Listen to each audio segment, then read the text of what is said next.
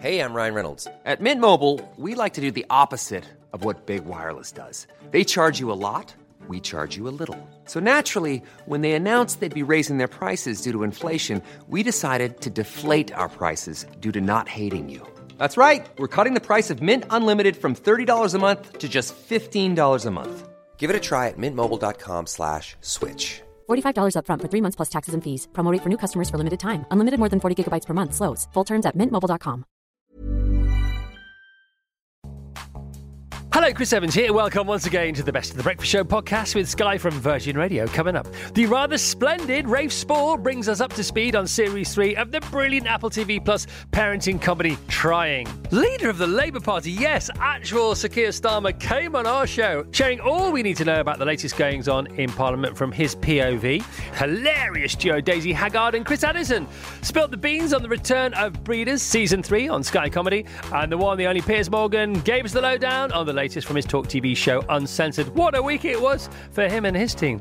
All of that and so much more to come. So, Jack, let's kick things off. Who's first? When people think transformation, they imagine giant space robots or heartwarming TV shows about houses. But I imagine this insanely talented actor. He is gracing our screens in Apple TV's third season of Trying, out next Friday. Movies, TV and theatre, he can do it all! Please give a big old welcome to the incredible Rafe Spall!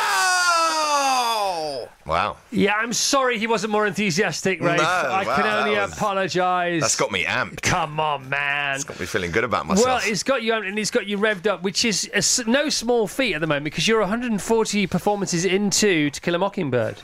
Yeah, I am. It's ridiculous. Last night as well? Yeah, mate. On the bounce, 140. Only with Sundays off, 8 times a week. I know. By the way, the reviews are ridiculous. Well, thank goodness. They're off the chain, mate. Yeah, it's good. Country Life. I subscribe to Country Life. I do. I love it. So do I. Isn't it terrific? I really look forward to it. I look forward to it. So do I. Yeah, that's so funny. Why don't we form a club? I think we should. Let's just talk about To Kill a Mockingbird a bit more. You've been nominated for 2 Olivier Awards. This could see a third, I reckon. Well, let's see. Maybe. Okay, yeah. But Evening Standard 5 stars. Spall brings a wry charm and vitality to the role of the upright lawyer. Rafe Spall is stunning in a brand new take on To Kill a Mockingbird, the classic. Spall is magnetic in a tremendous reimagining of this absolute classic. Harper Lee would approve of snappy Sorkin update. That's in The Guardian, The Metro. Rafe Spall radiates nimble wit as Atticus Finch in To Kill a Mockingbird at the Gielgud Theatre. How'd you do it, pal? Gosh, I don't know. It's weird because I had no instinct for it before I did it. Like I didn't know whether I was going to be able to do it, and I suppose I worked really hard and learnt the lines and hoped that something would come, and it did because I was nervous about it because it carries a lot of weight. Everyone had an idea of Gregory Peck in their mind, and I'm probably the opposite to Gregory Peck in many ways. But we pulled it off, and it's a relief, but it is exhausting. It does take a lot out of me, and I shall be looking forward to my break after 14th of August is when I finish. It's killamockingbird.co.uk for tickets if you can still get any. When did you know you'd nailed it? That's a good question. I suppose the first preview. First time you ever do really? it. Yeah. First time you ever do it in front of people. First time you do it in front of people, you go, oh, okay, this is interesting. You get because the theatre is essentially, I'm stood on a stage, you've got 1,000 people watching you, I'm speaking in such a way that disturbs the air particles in a way that means that me on the stage and certain people in that audience will never forget that moment. Yep. So the ephemeral nature of theatre is really gorgeous. You just know that because it's different every night, I do it differently every night, that you're sharing something. It's a very, very communal experience. And I don't want to get lofty about it, but it's quite spiritual, actually. That's not lofty. That's the opposite of lofty. It's quite a spiritual exchange. And you know, we were one of the first big shows back after the cultural desert of the pandemic in terms of theatre. And just to, you know, I come out of the theatre last night, Chris, and I was driving out and I see all these people, and after the show they're hugging because people come together to watch plays together. They go, they get tickets for a show and they call their mate and they go, do you want to come and see the play with me? And you see them and I see them after the show, they're hugging each other saying, all right, it's so great to see you. And it just... makes me feel a bit emotional even thinking about it. It brings people together, and it's gorgeous and meaningful, and I've been really, really, well, it's been very important for me to be a part of that. Yeah, you've been blessed. I have been blessed, yeah. Cool, mate. Well, you deserve it. All right, you're actually here, not really to talk about that, but we had to mention it because people are raving about it. Once again, I've got to say it again, tokillamockingbird.co.uk. Get tickets, but leave one for me for Tuesday or Wednesday. That'd be amazing. Probably Tuesday. We've got a team lunch on Wednesday. There'll be no theatring after that. We'll have drama of our own to entertain us. I can sort you out. I'm Atticus Finch. Atticus Finch can get you tickets, don't worry. All right, mate. Thank you so much. So, Rafe, Trying. We have season 3 of Apple TV Plus's smash hit Trying. Again, when did you know this was going to be a hit? I think, well, something I learned about my experience of doing acting is that your enjoyment of a show has no impact on the quality of the finished product. Reflection on the finished. So we had a really great time doing it, and I love working with Esther Smith, who's my co-star, the other lead on the show, and she's a phenomenal person. And people responded to it from the off, and people who like this show love it. But, you know, going back to what I was talking about, you've got no control over how good something is, in my position, because I sort of wash my hands of it when I've done my last day shooting, and how it turns out is up to other people. But all I've got control over is the enjoyment I have making it. And I love doing this show. I love it. And it's really a bonus that people love watching it. All right, can you reframe it for people who don't know? Because it's not about preaching to the choir. We need to get more bums on seats. Yeah. So what's it about? You can watch series 1 and 2 on Catch Up. Yeah, it's a show about two people who love each other so much and decide that they want to have kids, and they're not blessed with the ability to do that naturally.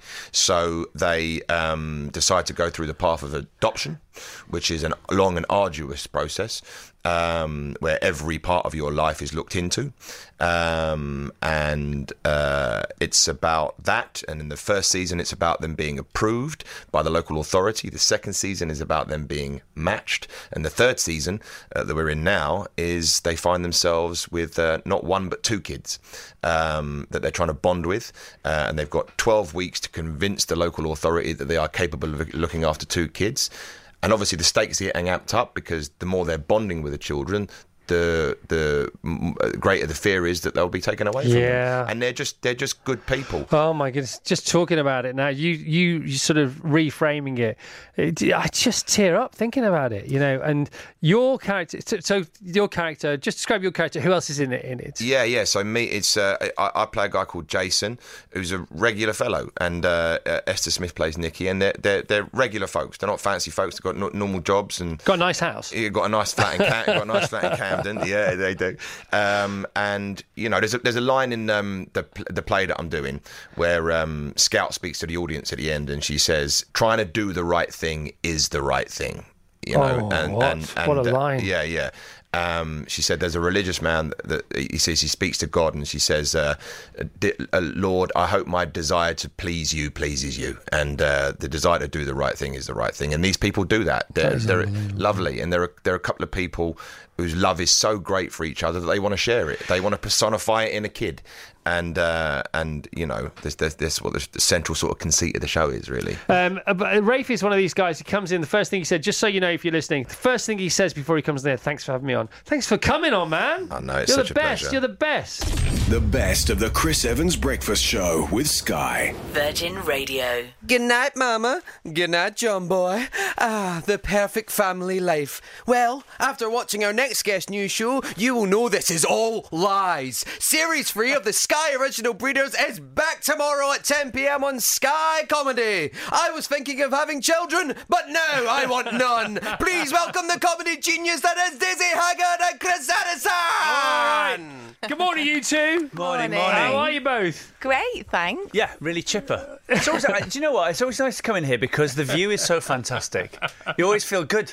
It does feel good. It feels good on a bad day, but on a day like today, it feels like you actually may be in heaven. Yeah. So how are you both feeling, you know, on the eve of season 3 of Breeders? Excited for everyone to see it. I think I love this particular season. Yeah. Okay, now how are you internally? You know, the butterflies, or are you cool with it? I mean, you've been here before, Well, obviously. but I'm on quite heavy medication, so it's difficult for me to Are you actually? sort of say. No. I mean, I should be. I really should be when these things go out, because you've no idea. You can't go near Twitter in case people don't like it. But in case everything. In case everything. In case everything. Yeah. All right. So, for people who don't know, Daisy and Chris, can you please frame your involvement in this whole shebang? Okay, so this show, Breeders, I am the co-creator along with Simon Blackwell and Martin Freeman. Yeah, I'm one of the directors. Daisy, what is your involvement? I am in it. And I do play. One of the children? I don't play a child, although, I should. I play Ali, Martin Freeman's wife. And a person in her own right. She's not just Martin Freeman's wife. No, she's just... Well, no. Yeah, I play Ali, the mother of the two kids, married to Paul, struggling, I think, in this season quite a lot with a lot of... She's got a lot of things in the air. Yeah. Well, as these shows go on, more and more things happen, don't they? Because they become more laid. Yeah. Where did it begin? Because it's not about preaching to the choir. It's about preaching to those yet to be converted. Excuse me. Where did this journey start? And is it where, as a writer, creator, is it now where you thought it would be, or is not how these things work? No, it is quite how these things work, and no, it's not where I thought it would be. So the show started. This is our third season. The show started a couple of years ago, and the idea behind it, for those who don't know, is that it's basically we tried to make like a truthful family sitcom, so that with the idea that. The idea is basically there's nothing in the world that you love more than your kids. Nothing. But equally, there's nothing that can make you angrier than your own children. And that's sort of the dynamic in the family house. And we'd always imagined, me and Simon and Martin, and we'd always imagined that it would be 3 seasons and that we'd jump forwards like 5 years between each season. We did that between 1 and 2. But this one, we've carried on from where we were before because we left it on a sort of cliffhanger before. And it felt like a cheat to just jump 5 years ahead and not explain ourselves. By the way, yes. we discovered these 2 fantastic kids who we used in the second season. And it's really hard to cast good children. And we knew they were good, but we didn't know how good they were. And then we went, we've got to give them more to do. So we've stuck in the time. Like lots of things like this that end up being brilliant. It starts to tell you what to do as a writer. Yeah, absolutely. Yeah. That's... Rachel, while I die over this side of the microphone. Can you please frame your memory of the last episode of season 2? So we saw at the end of season 2 there was this physical altercation between Paul and his son, and it was a really emotional scene, and it ended with the son basically saying, "I can't live in the same house as you," and so Paul moved out. Yeah. Where did that storyline come from? And do you have to do a lot of research into that? By the way, there's loads of laughs in it as well, just so you know. The storyline, so we knew that we wanted to break Paul and Luke's relationship at the end of it, and Simon thought, there's a moment when you realise that when you've got kids to begin with, they're just tiny and you're picking them up and you're doing everything for them, but as time goes on they get bigger, and there's a point where suddenly they can stand up to you, and we liked the idea of Luke standing up to his dad. And the most sort of the powerful way of doing that was physically. So we knew we were all the way through season 2. We knew we were heading towards this punch, this moment where Luke actually wallops his dad, and then this season is sort of about how they try and repair that. It's really interesting, isn't it? As a parent, I think it's really interesting because it's about the direction of flow. Of emotion and energy, and the first time your child turns at you and looks back at you with energy going from them as opposed to them, that's the change in direction of the relationship, I think, and that's when you have to change. You have to listen. You have to look as a parent more specifically. And it's if you do first of all, if you notice it, you may not notice it if you're not looking literally looking in the right direction at the right time. It is a game changer, and it's beneficial to everybody concerned. How has your relationship, Daisy, with Ali changed? Because of course you play her, so you are in a relationship together, you as an actor and her as the character. Well, it's really lovely actually because I don't write it, and I get given these amazing scripts, and I go on the journey with Ali. Do you know what I mean? Yeah. So I'm not I don't have to think or plan or I read these scripts. They're always so beautifully written, and this season I was really excited by it because I mean she's always been quite. balanced, Ali, and she sort of loses her balance in this season. She's a bit like, I've had There's enough. another way of saying that, isn't there? She loses her shillelagh. Look, I'm doing really well. But I like it. I like it. But so she struggles a lot, and it was really fun. It's really fun to play, and it's really nice to see that side of her, and to see her as the angry one, and to see her kind of unable to keep it together. And it's the quiet anger as well, isn't it? Yeah. It's the quiet anger. It's the anger that's been banked. Yeah. Because he's always expressing his He's been all the allowed time. to That's do his that. language, isn't it? In a way, that's this sort of modus operandi. She sort of had enough, in some ways. Yeah, again, it's pushback. Again, it's that change of energy. I don't know if you noticed that in characters when you're writing it. Yeah, definitely, because and they start to figure out where they are, and they or more to your point, Chris, they realise where they are rather than figuring it out. I think it comes as a shock, and that's what it was for Paul. He just hadn't seen the effect that he was having on his son, or at least hadn't understood the full extent of it. Yeah. And he's had to rethink it completely. Daisy Haggard and Chris Addison, they are back with their amazing show tomorrow. Episode 1, season 3, Breeder season 3, available to watch from tomorrow at 10 p.m. on Sky Comedy and Now TV and on demand, of course. Anything else you'd like to say to people listening before you go? Watch it. It's brilliant.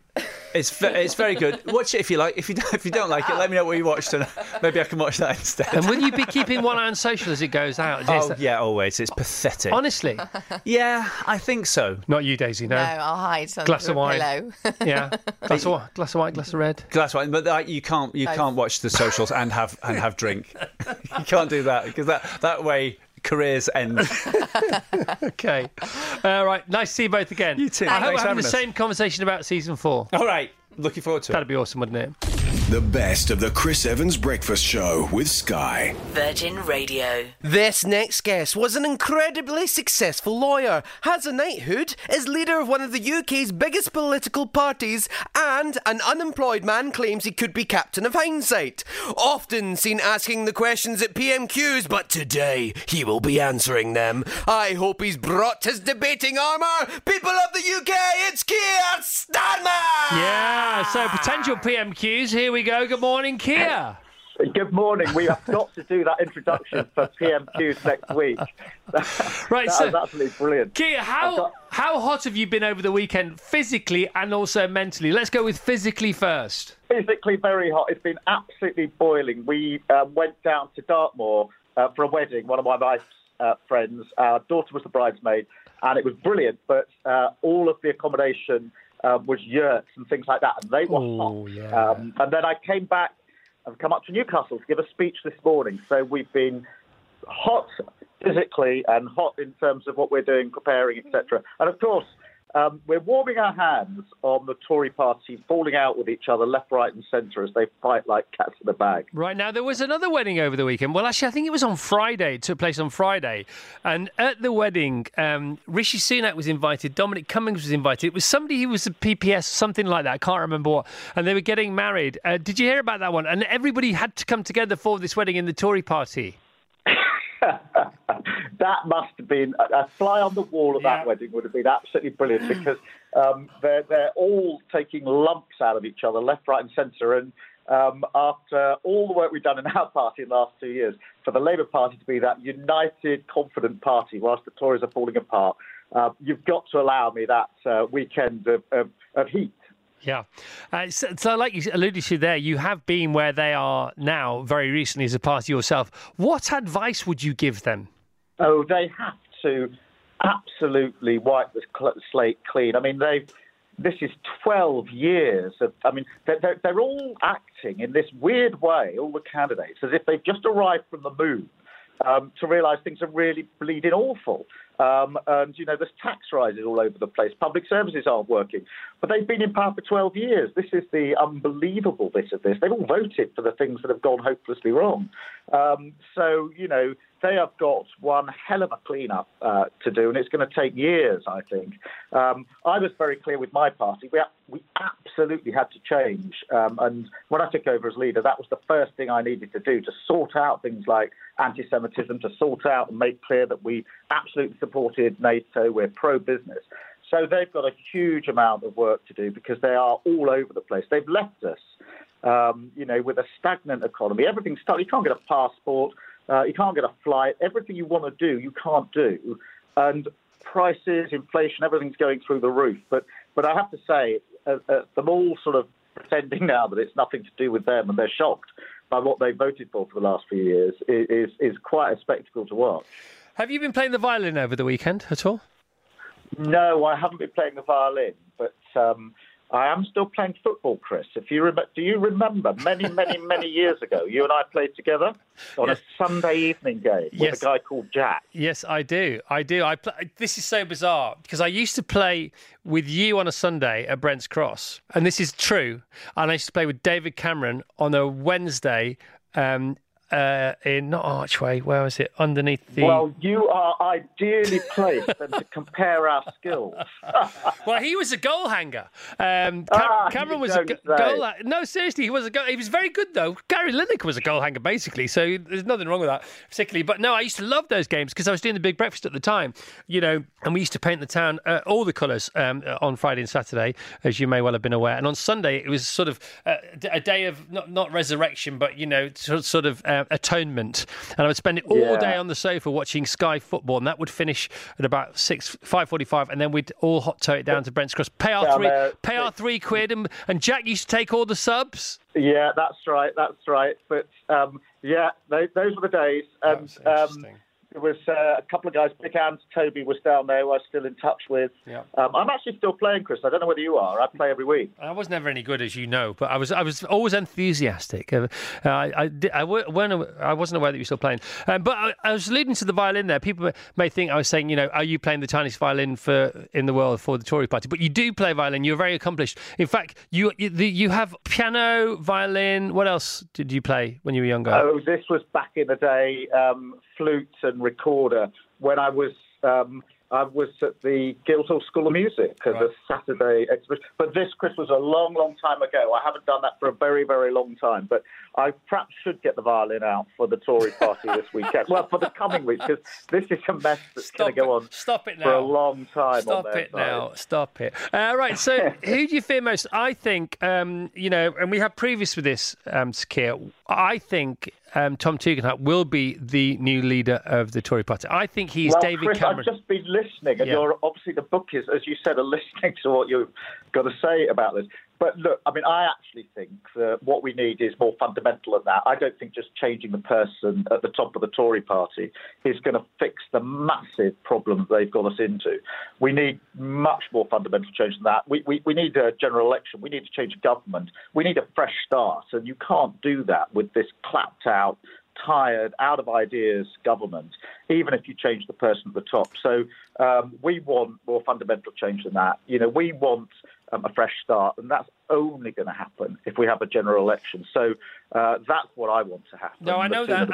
I'm just warning you. I'm giving you a heads up. Be prepared to take on Tom Tugendhat. Okay, either he or you is Kyrgios, and whoever isn't is Djokovic. So just bear that in mind. All right, take it from one. I've been in this situation quite a few times. Does that mean we get to? Does that mean we get to shout at people? Well, we do shout at people in PMQs anyway, I suppose. So, I know.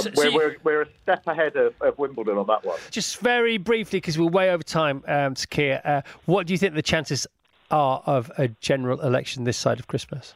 I think that's difficult to call. If there's an incoming Tory leader, they should go to the country to get a mandate. They should go to the country if they're confident.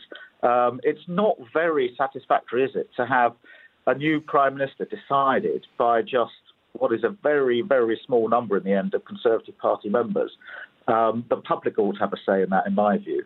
And we need a fresh start. We're ready. We've put our house in order. We've changed the Labour Party. We're confident. We're united. We're fighting fit. And we want to get in so we can show that we can make a real difference. So I say to any of the candidates, open challenge, bring it on. The best of the Chris Evans Breakfast Show with Sky. Virgin Radio. Not a lot actually happened last week, so I have no idea why our next guest decided to extend his weekly show by multiple hours. Breaking news and breaking the internet nightly on said show, Piers Morgan Uncensored on Talk TV at 8 p.m. tonight. Boris has left. Away he ran. But what do you think about our next guest for PM? It's Piers Morgan! All right, Piers. Good morning, chaps. How are you? Well, very well, thank you. Little did we know last Monday how the week was going to unfold and explode. Yeah, it's quite extraordinary, wasn't it, how fast these things can happen when suddenly the ruthless Tories get their mitts into somebody. A bizarre sort of week in many ways. And what is even more bizarre is that the guy who got turfed out after 60 of his own ministers said they no longer had confidence in him, remains Prime Minister and might do for several more months, which is, to me, one of the most inexplicable parts of the whole thing. So, but they are saying, aren't they, that happened with David Cameron and Theresa May. Am I missing something there, Piers? Well, yeah, but they didn't get this unbelievable onslaught of votes of no confidence from their own ministers. I've never known anything like it, where most of the cabinet turn on a prime minister, and eventually he has to go. But he hasn't actually resigned as prime minister. I'm not sure even if many people are aware of this. He's just said he's going to go. And I just think it's a strange situation. But anyway, obviously, as you can see from the papers today, everyone's moved on now to who's going to take over. Interesting call you're making about Tom Tugendhat, because I played golf at the weekend with one of my oldest village mates, who happens to be one of his constituents. And he said to me that he wrote to him several times in the last year or so about local environmental issues. And he said he got incredibly fast and very detailed personal responses. And I don't know about you, Chris, but there's something about the way that MPs treat their constituents on a local level, if they do it like that, which I find very impressive. It means to me they're not just in this for the power and the glory, they're actually in it to try and affect change in the constituencies that they represent. So I was impressed by that. And I think he is, when you read about his military record in particular, this is a guy who's been in some very serious situations.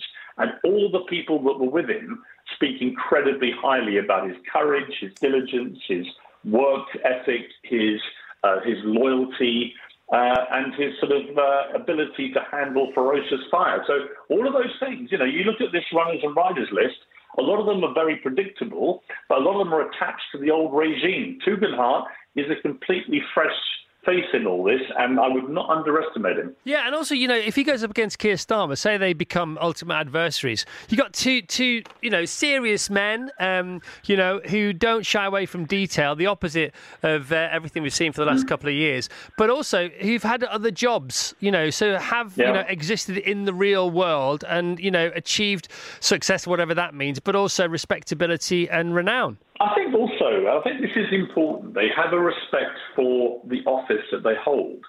And I think that comes from the previous jobs they've had. Because I think one of the problems I had with Boris Johnson, he had such a cavalier attitude, not just to the truth, but also to the integrity of the position that he held. He just didn't seem to care what was going on. And Partygate, to me, completely personified this attitude.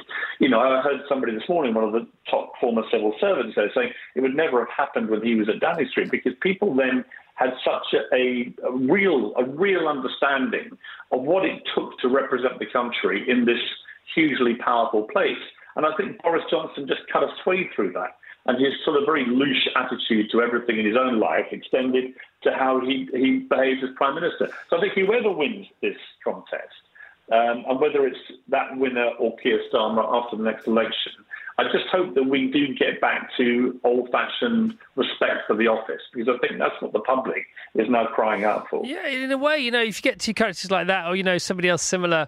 I mean, obviously Keir's in position as Labour leader anyway, but if you get Tom Tugendhat or somebody else equally serious, who's had another job, who does have another life, who wants to do this for real reasons as opposed to a stepping stone to whatever other people may consider it to be, they could have a cup of tea between them, couldn't they? Behind closed doors. And put sort of party politics to one side and said, look, I know that, out on the pitch, we're very much against each other, but why don't we just make it our own sort of purpose in our lives to look back on and get politics back on the rails? That would be a nice thing. Yeah, I do think a return to that kind of civility between the different factions would be extremely good. I'm welcome. I think that one of the problems you see in America as well is it's so toxic now, the partisan political atmosphere, that there's no walking across the aisle and doing deals with your opposition. It's just whoever's in power, the other side then spend the entire time trying to destroy them. Yeah. And that doesn't, in my view, live up to their duty to serve the national interest. And the same applies in this country.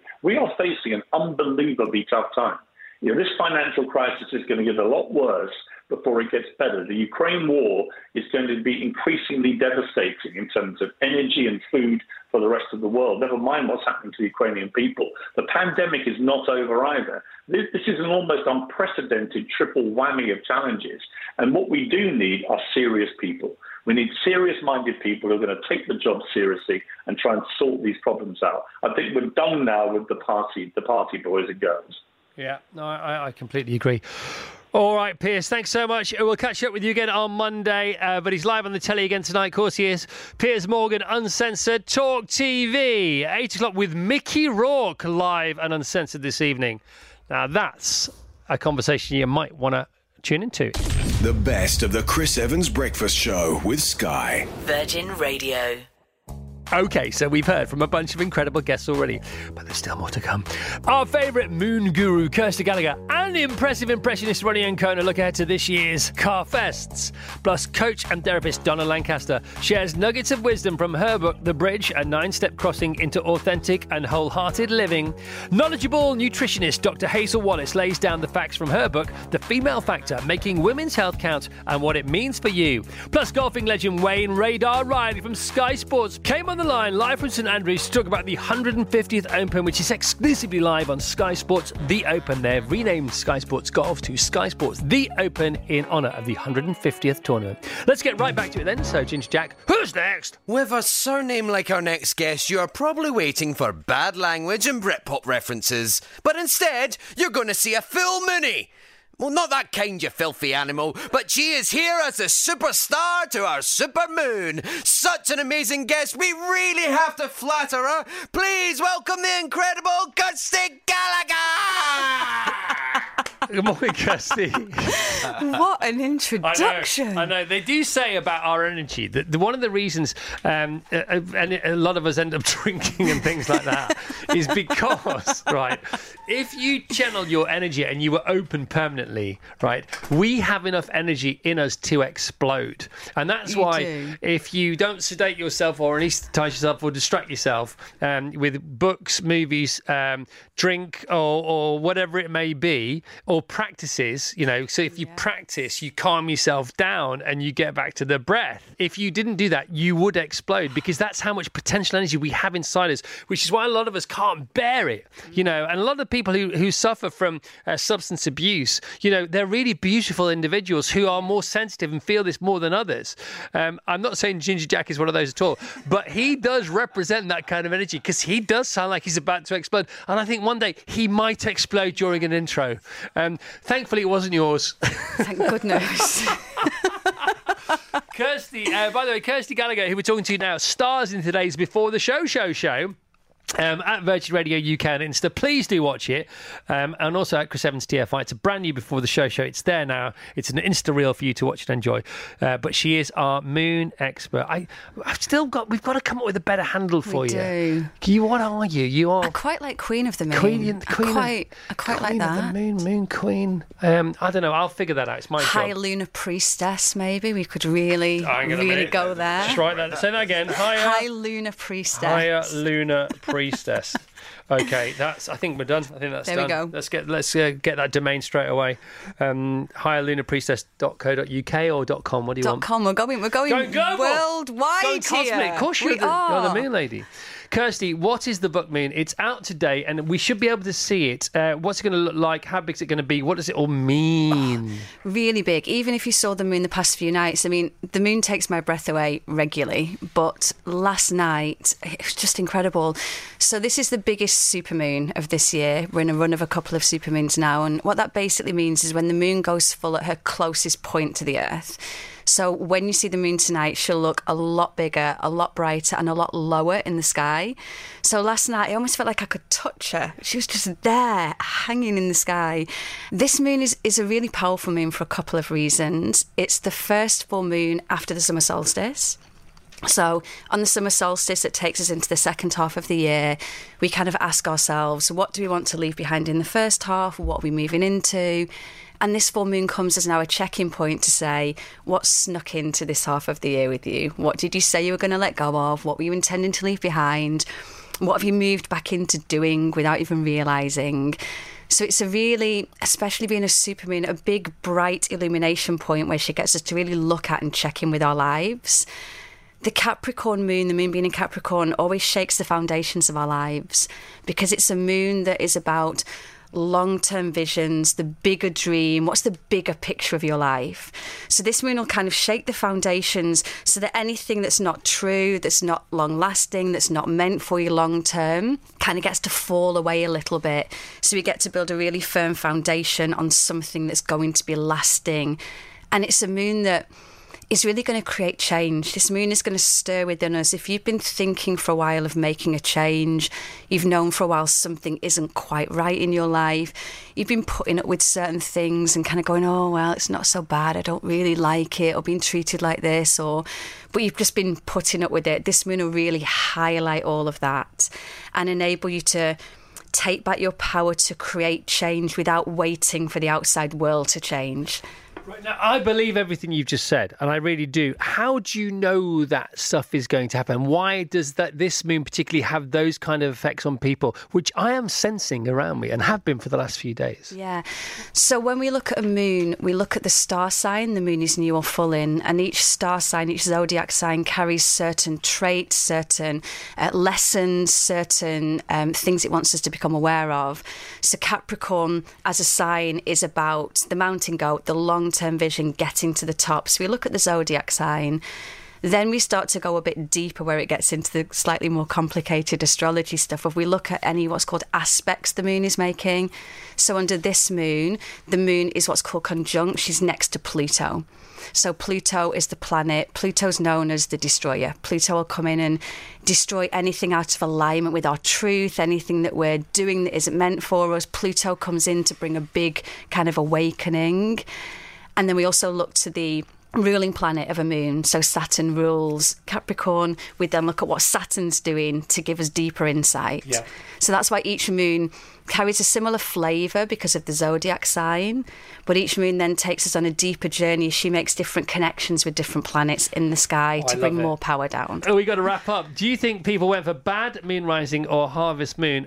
Felix is here. Which would your vote go to? Harvest moon. So would mine. Okay, we got the drum roll though, hopefully going on here. Miranda in Hampshire, bad moon rising, please, is what we're hearing from Miranda. Okay. We're hearing from Lottie in Durham. We're hearing bad moon rising, Smithy in Tonbridge. Is this one-way travel here, Felix? Slightly, yeah. There are a couple for Harvest Moon. Would you like to officially declare the winner one more time for Felix? He's been very busy on the text today. Bad moon rising or Harvest Moon? It's bad moon rising. Bad moon rising. Thanks to Kirsty, Gallagher. Thanks to Vassos, the all-new Vassos. Yeah. And thanks to Rachel. Thanks to the team. Have a great Wednesday. We'll see you Thursday already tomorrow. Bye-bye. The best of the Chris Evans Breakfast Show with Sky. Virgin Radio. I'm really sorry to announce this, listeners, but I am leaving Virgin Radio. I have to follow my dream and become an impressionist. Morning, beautiful people. Welcome to the show. Good morning. Vassos here. Rachel. News. China. Okay, maybe it needs some work. Well, luckily our next guest here will be at Carfest South on August 26th to 28th. Oh, she's a national treasure. I don't even need to tell ya. Please welcome Ronnie Agonia. I think you're spot on with your impression there. Nothing wrong with that at all. Ronnie, good morning. Good morning. How are you, I'm very Chris? well. How are you? I'm very well. I'm sorry. I was supposed to be coming in here with Sally Phillips, but she's now a lead in a film, so she's changed. Really? Oh my God, she doesn't get out of bed for less than 10,000 pence. Well, on Monday, get out for a sip of kumquat juice and Monday, maybe a Nesquik, and that's she was still coming in on Monday, so she must have got the gig pretty quickly overnight then. No, she's fine. She's just a bit exhausted. So I'm here on her behalf. I'm here on her behalf, as well as me, obviously. You've been paying attention to what's going on with the Tory leadership contest, of course. Have you brought any of those contenders in with you? Well, those candidates? I not. I know as Kirsty says, it's a bit of an eat horse race, isn't it? No, it's an eat horse, is it? Rishi Sunak, I'd love to hear Kirsty get her chops around some of those names. I thought I'd take this opportunity to announce my political aspirations. I'm throwing my own hat into the ring. My armies are gathering in the north as we speak, Chris. So you and Sal are working on stuff together, aren't you? What's going on with you two? No, well, we've got a production company called Captain Dolly, which is part of a bigger a film company called Film Soho, and it's sort of grown into this little mini film studio. We've got distribution and international sales and pre-production and post-production, and it's all very, very exciting. And suddenly we're being very grown up and serious, which everybody finds highly amusing. And we're producing a couple of films, one of which is about classic cars called Classic, very originally titled, and the director of that film, Tony Pitts, he's kind of a mixture between Jeremy Clarkson and Philip Larkin. It's kind of Clarkin, really, film. It's a kind of a bit like Best in Show, really, with classic cars. So that's all very exciting. Yeah, and we've got loads of other stuff. He's a big writer for Johnny Vegas, isn't he? Yeah, absolutely. So we've got loads of stuff going on. We're just fast becoming moguls. Let me just put my large cigar out when I say that. So, so that's very exciting. And of course, we're going to be at Carfest. Yeah, you are now. You're going to be in conversation with this one over here to your right. We are doing, we're doing a panel called Funny Women. So she's got Jennifer Saunders. She's going to be there. I'm going to be there. We're going to have Joe Brands,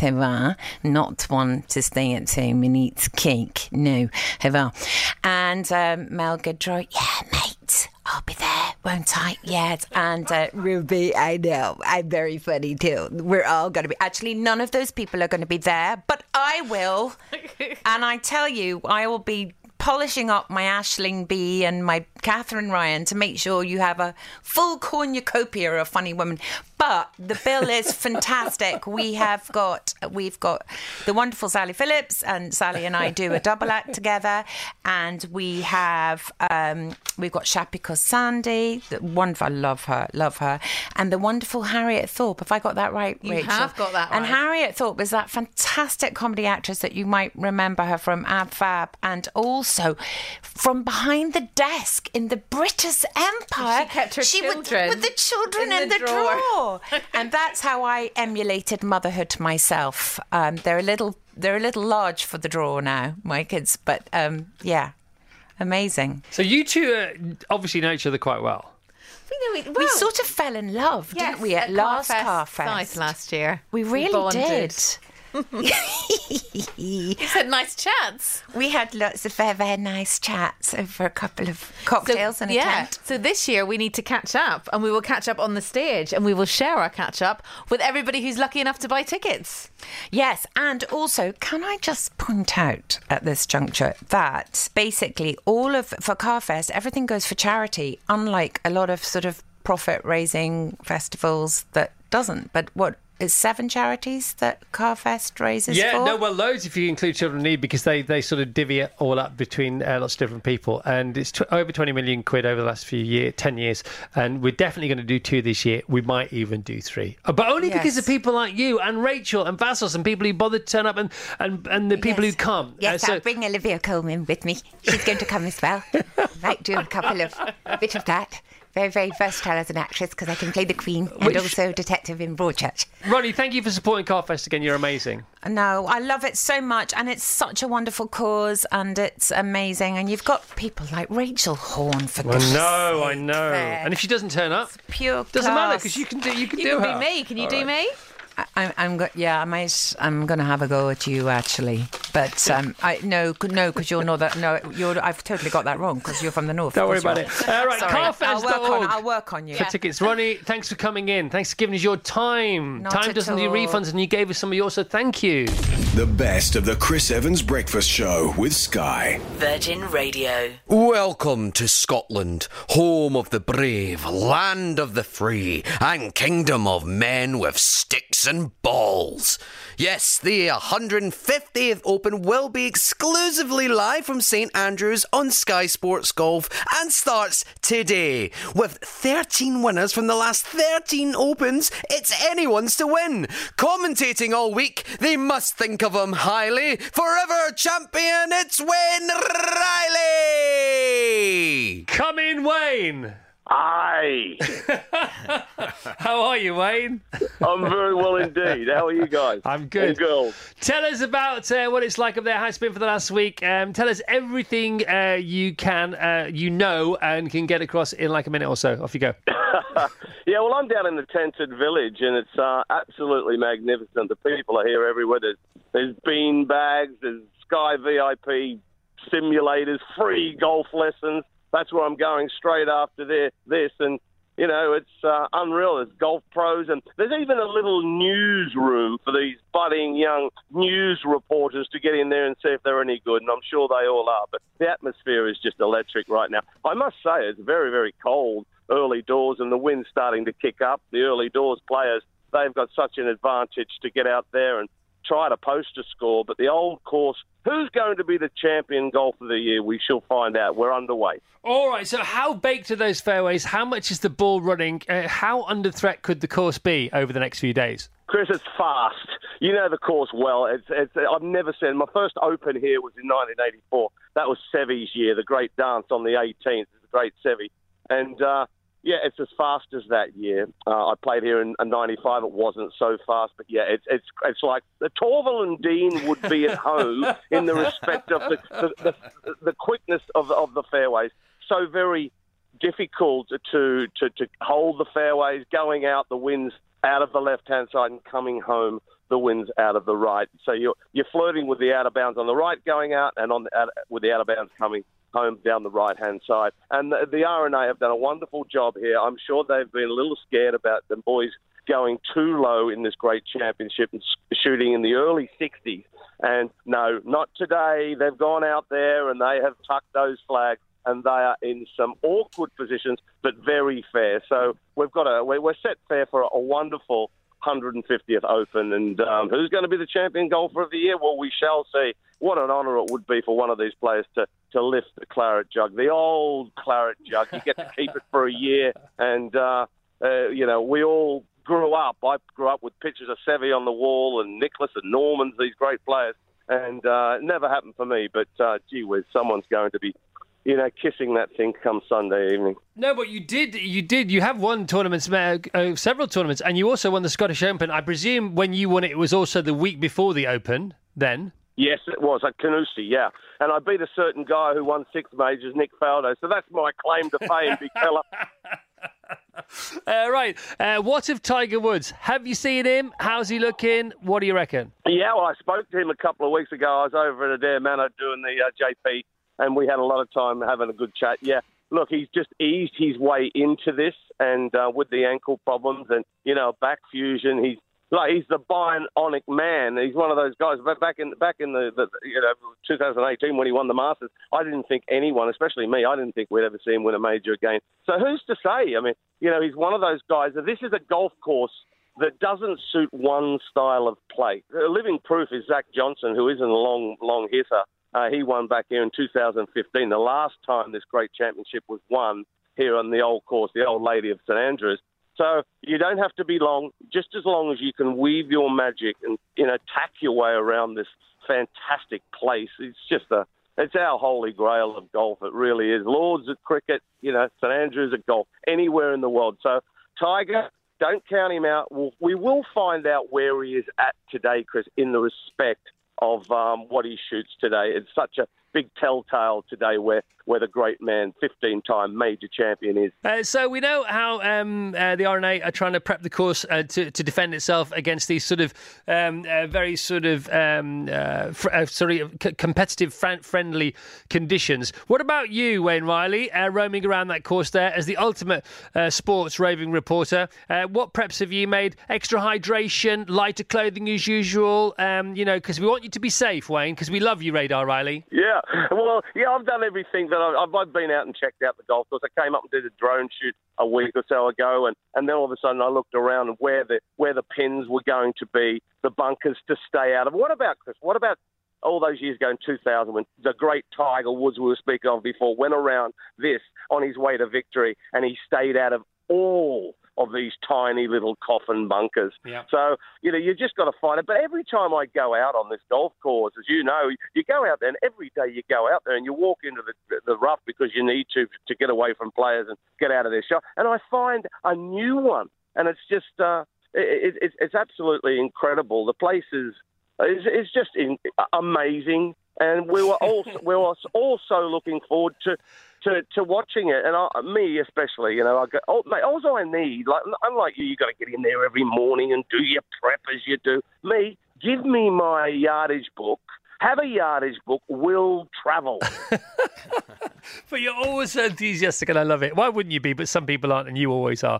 Wayne, great to talk to you. Have a fantastic tournament. Hey, thanks. I love your show. I listen to it every morning. Wow, that's super cool. That makes me so happy.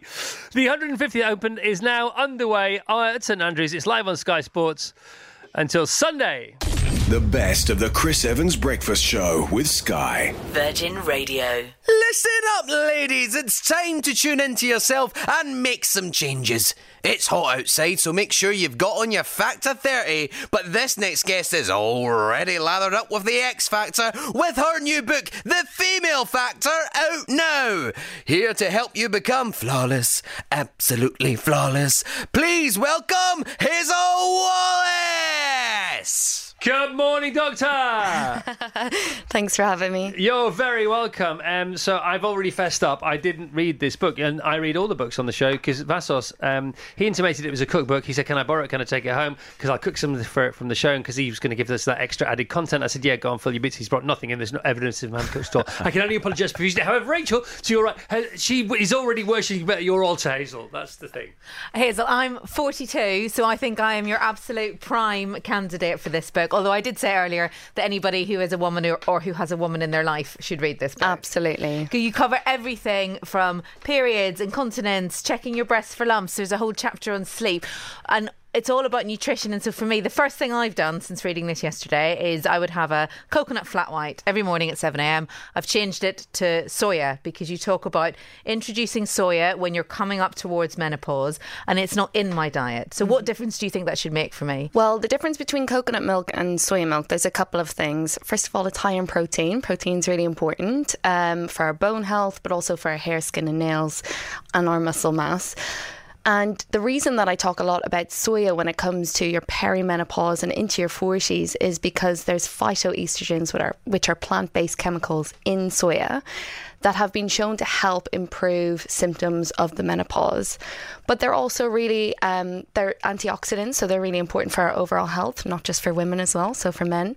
And so I think that switch is a really smart switch that you've made, and hopefully you like the taste of it too. I did, it was lovely. Yeah, by the way, instantaneous. 4 or 5 other things that women could introduce into their diet today, not necessarily sort of substitute for something else, or maybe, like you have done from your coconut milk, that you could give us off the bat. Well, it's very difficult to say for all women because in the book I talk across a woman's lifespan, and she has major hormonal fluctuations across the menstrual cycle, into the menopause, around pregnancy. So it's very different for each individual woman. So, going through puberty, iron becomes more important. During pregnancy, folic acid is really important. In the menopause, like we mentioned, soya products can help with symptoms, but also your heart health and your bone health are more at risk when you go through the menopause because of that drop in estrogen. So I want you to be thinking about calcium and vitamin D, thinking about getting a Mediterranean style diet. So there's lots of different things, and if you go through the book, when you do go through the book, Chris, there is it's quite extensive, and I'm sure you'll agree, Rachel. Honestly, Vassos, you and I have had run-ins before, but you taking this book home, me not reading it. Sorry. I know, but... Did you think it was a cookbook as well? I did think it was a cookbook. Just a straight-up cookbook? Yep. A healthy cookbook? Well, because but there's so much more in it. There's 50 recipes in the book at the end. Yeah. Which are brilliant. 50 recipes. Which are brilliant, by the way, but it's not a cookbook first and foremost. Can we just talk about hot flushes? Because we were talking about them on Monday. Because blokes have them. We all have hot flushes. Well, how do they happen? Basically, we obviously have this internal thermostat that helps regulate our temperature, and that is altered when you go through the menopause, because We lose estrogen. That's the main thing that happens when you're going through the menopause. And I think we all assume that that's just stopping our ability to conceive and reproduce. But actually, estrogen is really important for lots of different aspects of health, our brain health, our heart health, our bone health. And that's one of the reasons why women can experience these crazy increases in temperature, even when they're not in a hot environment. Not all women will experience it. Typically, if your mum experienced it, you're likely to experience it. Right. But things like watching caffeine intake, spicy food, and including soya-based foods in your diet are some of the mechanisms that can help improve that. If my wife has had the night sweats for the last 5 years, probably more, and she may be perimenopausal, she may be premenopausal. Is it something to do with when you eat as well, perhaps? The later you eat, especially for as far as nighttime is concerned? Yeah, potentially, because it would depend on what you're eating as well. So our bodies are very sensitive to when we're eating. And in the nighttime, we're not really primed to be eating food. So I often say try not to eat too late into the day because it's going to disrupt your evening. And also, when you're sleeping, when you're resting, that should be a time where you're allowing your body to do that restorative process. What's the best thing we can do, both men and women, as far as drinking and eating is concerned, before we go to bed? How long would you leave it, and what kind of things, if we were sort of coming into land, as it were, from a nutritional point of view, mid-afternoon, early evening, what kind of things would you suggest? I would say try to cut off your eating time 2 to 3 hours before you go to bed. Right. Make sure you're not having a huge meal before going to bed and nothing too high in fat, because that reduces and slows down absorption, so it could keep you up at night. Again, think about caffeine and anything that's a stimulant. So even things like dark chocolate has caffeine in it, and we don't really think about that. And our resistance gets less, doesn't it, as the day goes on? So this is the perfect storm brewing every night, isn't it, in our kitchen? Yeah. In our cupboards. That's it. I mean, most of us will eat for 16 hours of the day, but I think if you can, try to stick to a 12-hour window, so from 8 a.m. to 8 p.m. maybe. This is the second time I've heard this in a week. Because Really? everybody's been raving about 16-8 or even 18-6. Yeah. But I've heard 12-12 is the way forward. Dr. Volker Longo, who's one of the world's leading experts in longevity, which I'm sure you're aware of, he swears by 12-12. And he swears by a lighter lunch, the lightest meal of the day being the lunch, the biggest being the breakfast or the brunch, and then tea time being sort of third or fourth. Yeah, I think it depends on what works for you, but generally, if you can eat larger meals earlier in the day, from a metabolic point of view, it seems to be more beneficial. We haven't got any seconds left. Anything you want to get out there before we go? I guess I just want to send a message to women that it's not all in their head, and that we are not just small men. We are very physiologically different, and so don't be afraid to speak up if you are struggling with something. Right, the book is brilliant. The Food Medic, The Female Factor, Making Women's Health Count and What It Means for You, by Dr. Hazel Wallace, our guest this morning. Website? thefoodmedic.co.uk. And Instagram and all that? The Food Medic and podcast. Got it. All right, thanks so much. Thank you. Back tomorrow. Have a great day, you lot. The best of the Chris Evans Breakfast Show with Sky. Virgin Radio. We all need help to heal our wounds, and this guest will certainly help patch you up. Her new book, The Bridge, a 9-step crossing into authentic and wholehearted living, is out now. Look, George Michael always said we need to have a faith, and he was the master. So let our next guest gauge you. It's Donna Lancaster! Oh, Jack, it's so good to have you back. Good morning, Donna. Good morning. I feel like a rock star. Yeah, now, had you come last week, you wouldn't have got Jack, because he had COVID last week, but he's back. Oh, I'm very And his honoured. intros are back with him. So here's me banging on all morning about the fact that The Bridge is the book of the retreat, but the retreat is no longer. Tell us about the retreat. Tell us when it started, how it manifested itself, where it took place, what kind of things happened there, and then how come it's no longer happening at the moment as we speak. Yeah, so we started The Bridge, we launched in 2015, and then we did 5 years, and it was a 6-day residential programme, and really supporting people basically to work on their emotional blocks, so anything that was holding them back in life. So it was kind of known as a grief retreat, but I'm interested in a broader definition of what grief means, which is a natural emotional reaction to any significant loss. And so we had people from all over working on all different issues. You know, somebody might be there because they just split up with their partner, and somebody else it was because they, you know, were sent to boarding school at sort of 6 years old and had never got over it. So it was, you know, a whole range of reasons. And people always think it wasn't a barrel of laughs, and that's what I really feel passionately about is grief and grief work, as I call it, which is what The Bridge is about supporting people to put down that heavy load, and then that creates more lightness and joy. So it was, 6 days. It was in Somerset, but obviously the pandemic hit, and we tried to take it online, which those people who did it online would say that they had a very powerful experience, but for us it lacked a certain something. So enters the book. Yeah, well, here it is, The Bridge, a 9-step crossing into authentic and wholehearted living. So I know Brandy Gordon went to The Bridge, didn't she? She did. Did Fern go or not? No, but Fern she's worked with you, and in her last book she had this chapter on prayer, which was my favourite chapter in her book, and she talked about you and her and prayer. Yes. In that. Just speak to that for a second, if you don't mind. Yeah, sure. So I'm very passionate about non-religious prayer. I'm not religious myself, but I believe in the power of prayer, and it's one of those words, it's a bit like grief. You can clear a party, you can clear a room, you can clear a table if you say the G word. Yeah, stay tuned, everyone. It's all going to be fine. Yeah, we've lost them. And it's the same with prayer, and I really want to reclaim the word prayer and the idea of praying from, you know, it's not only for people who have a traditional religion, and I totally respect those people that do, but for me, prayer is about a form of worship, and what I pray, I worship, is life. I worship life, and so I pray to life, and I'm just engaging and connecting with life. And as I always say, life is talking to us all the time. So is it really that crazy to speak back? When is life talking to us, and when are we talking to ourselves, and how do you know the difference? Yeah, this is the thing. So I think that life talks to us all the time through nature, through people, through all the different ways we encounter unexpected events, excuse me, etc. And so what I like to do is go out into nature, and that's where I pray in nature as I'm walking. And really how I tell the difference myself is it becomes... You know, I always laugh with people about when I walk, I have a wood near my house, and when I walk amongst the trees, I get such answers and such clarity in those places. So, for example, one of the pieces that I wanted to write was called What the Trees Told Me, and my book agent said, I don't think so. Looney Tunes. But it's really, that's where I get clarity. It's almost like the nature is my church, and when I pray, that's when I hear the kind of wisdom come through that I need, that guides my life. And I've just learnt to trust it. And because I've kind of laid to rest some of my own historical pain and wounds, I know that it's not coming from that place. It's not coming from my wounds because they're settled, if that makes sense. It makes complete sense, and I am with you all the way.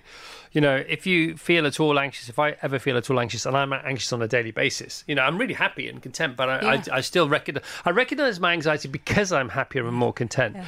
You know, and if I just take a breath, or, you know, literally just sort of listen a bit more intently, even to a train passing, something like that, you know, it immediately relaxes me, reassures me. Yes. It just makes me feel massively more at ease instantly. Yes. It's not a 5-minute thing or a 10-minute thing. You're just back in the room, or back out of the room, or however you want to describe it. Yeah, it's a beautiful thing. And it's, you know, it's like, it's also that thing about anxiety, Chris. It's like, for me, I get, like you, I get mild anxiety, like coming here.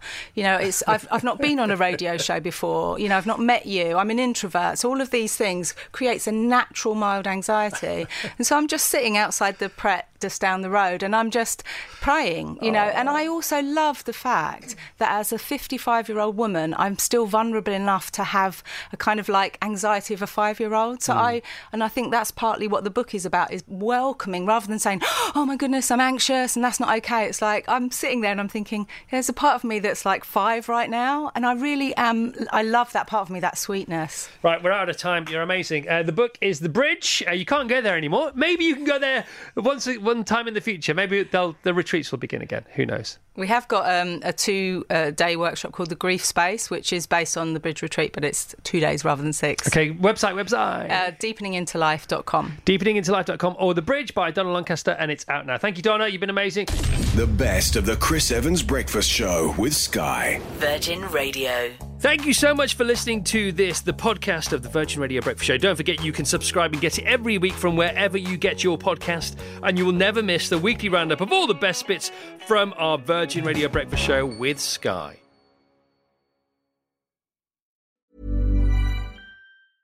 This Mother's Day, treat mom to healthy, glowing skin with Osea's limited edition skincare sets. Osea has been making clean, seaweed-infused products for nearly 30 years. Their advanced eye care duo brightens and firms skin around your eyes, while the Golden Glow Body Trio nourishes and smooths skin all over. Go to OSEAMalibu.com and use code MOM for 10% off your first order site-wide.